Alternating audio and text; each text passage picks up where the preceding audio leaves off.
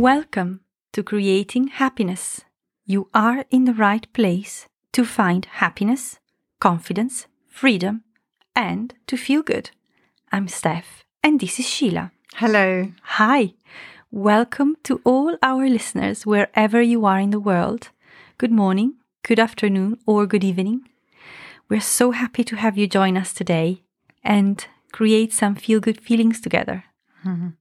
It's a journey, isn't it? Oh, it sure is. We always say our mission is to create happiness and feel-good feelings one feel-good moment at a time. Yes. It's true. And the more we get into it, the more there is to talk about because it's just an ongoing process. That's right. And I think the other thing that's really exciting is to create a group and a tribe of people who together kind of raise their vibrations. Because if you, let's say, you tune into creating happiness or you have a group of people around you who are positive, then you create this positiveness in your life. It's crucial, actually. It's really good for you. It's good for your health, mental health, and your well-being to be around happy, positive people. Mm-hmm. Yeah. Yes, especially right now. Yes. So today we have an episode that we kind of said we would do it. So here we are, following through. Mm-hmm. And the episode is titled, Does Loving Mean Self-Sacrifice? Dun, dun, dun. It's quite heavy. It sounds Yes. like a heavy topic. So we're going to have our take on it. Really. Yes, that's right. I think it's quite crucial that we talk about it because it is self-sacrifice is something that is quite deeply part of our society somehow. Well, we did an episode a couple of weeks ago, didn't we, called Self-Love, What Does It Mean? Episode 92, I think. Yes.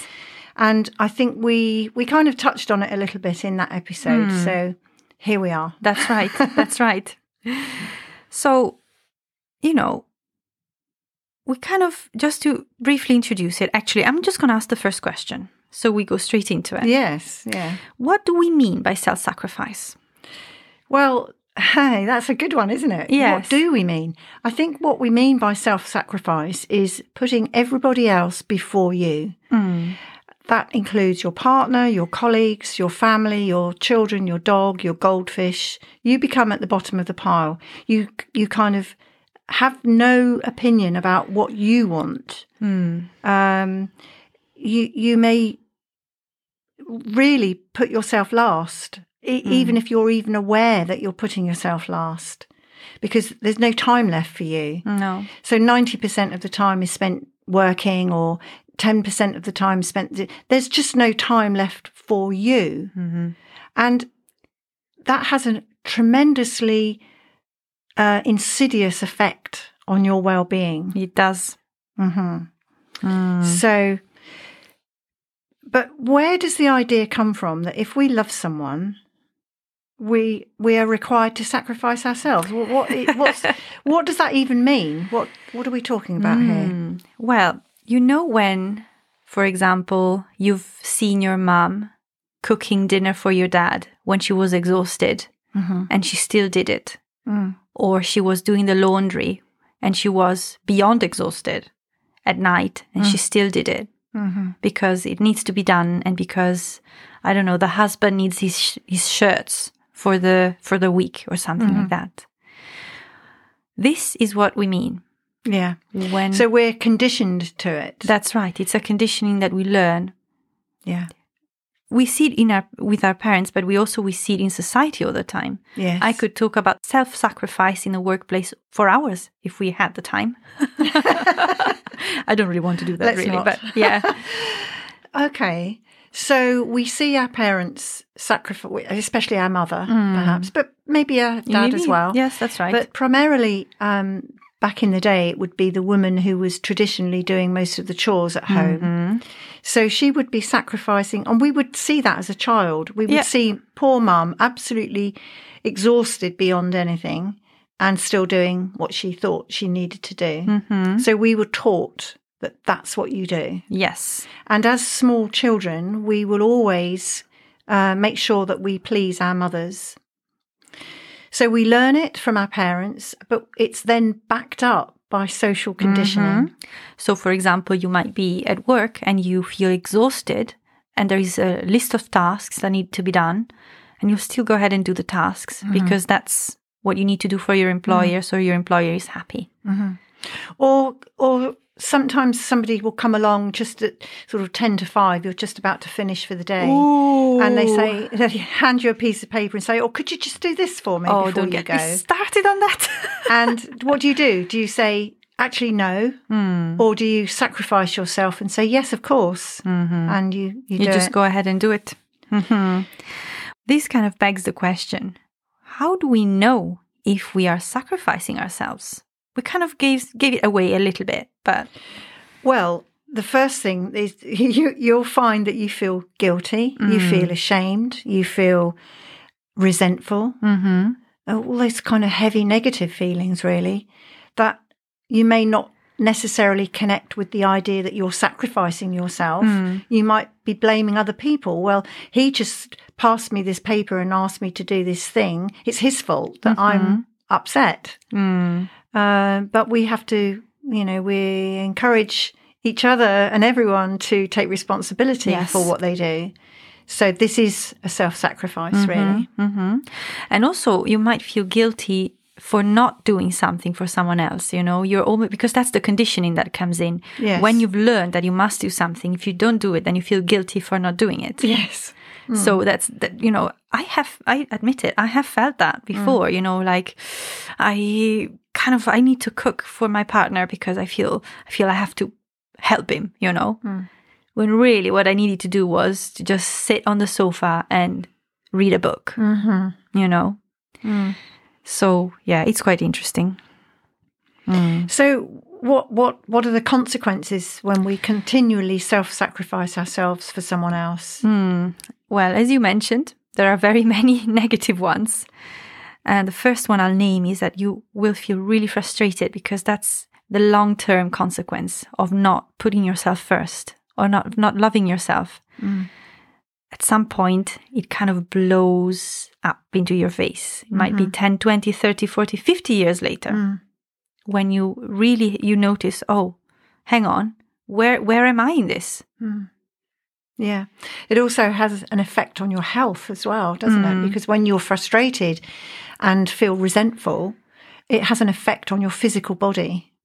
So you become maybe unwell, or you start feeling tired, exhausted, mentally low, depressed even. Yeah. Basically, you don't want to do it. That's the short answer. Put yourself first, and do listen to the episode about self-love and what does it mean, episode 92, because this is really a follow-on from that. Yes, it is. Because when we take care of ourselves, when we give ourselves self-love and self-care, we are aware how many times we have sacrificed ourselves. And it doesn't mean that you'll never do it again. No. But at least you'd be aware of it. And of course, that's a free choice then. Yes, I found that once I became aware of it, I just stopped doing it. That is the consequence, I believe. And that's one of the advantages of living alone. You just please yourself. Yes. So it's pretty good. Yep.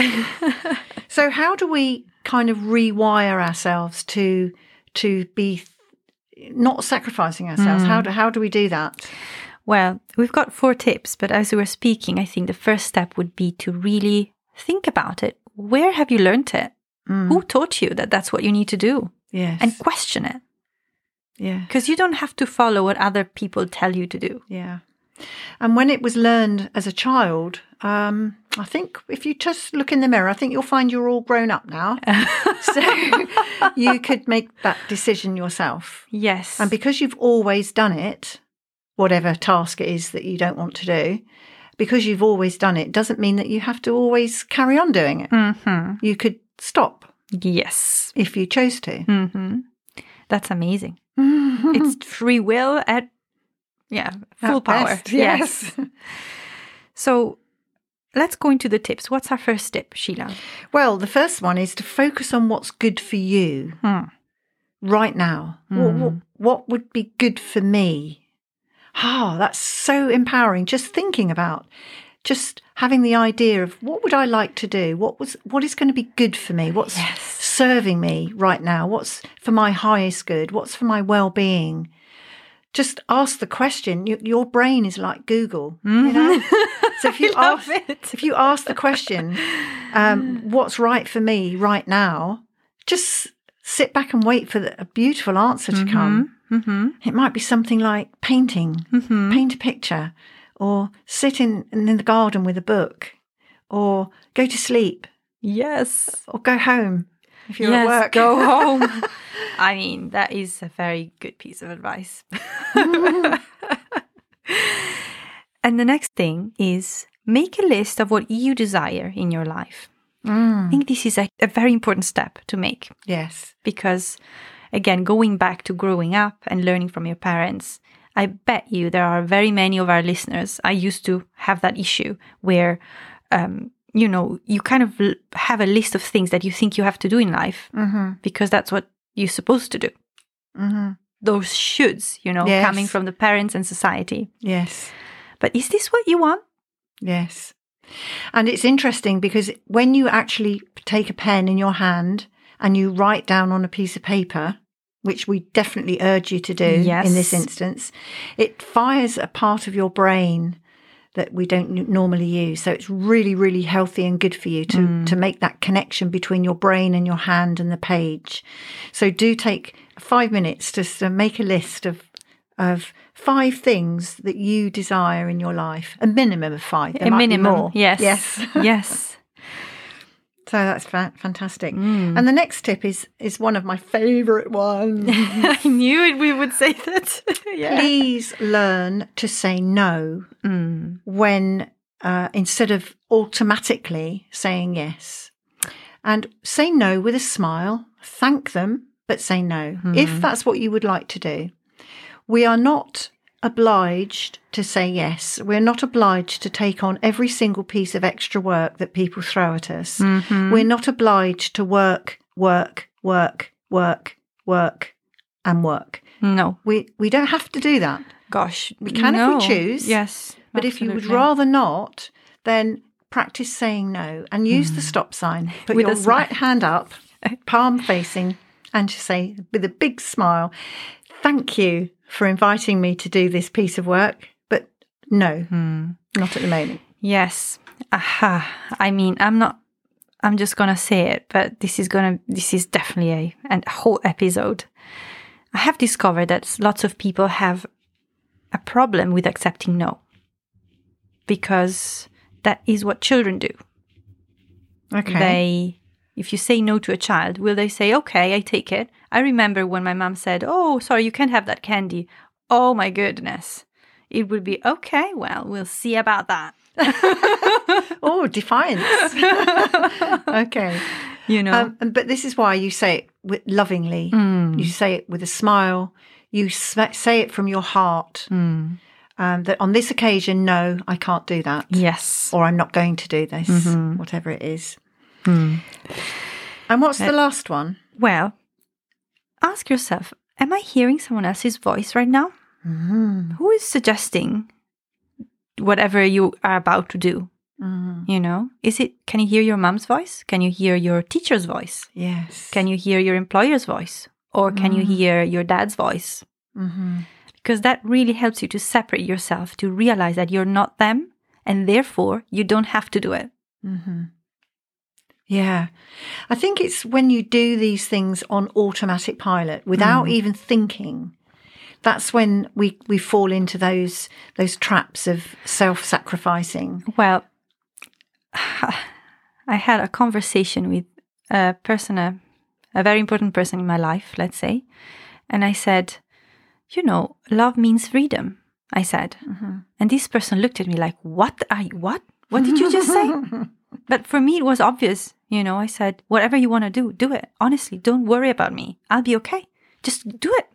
Oh, but. No. This is, if you want to go to Australia for 6 months, it's your right to do so.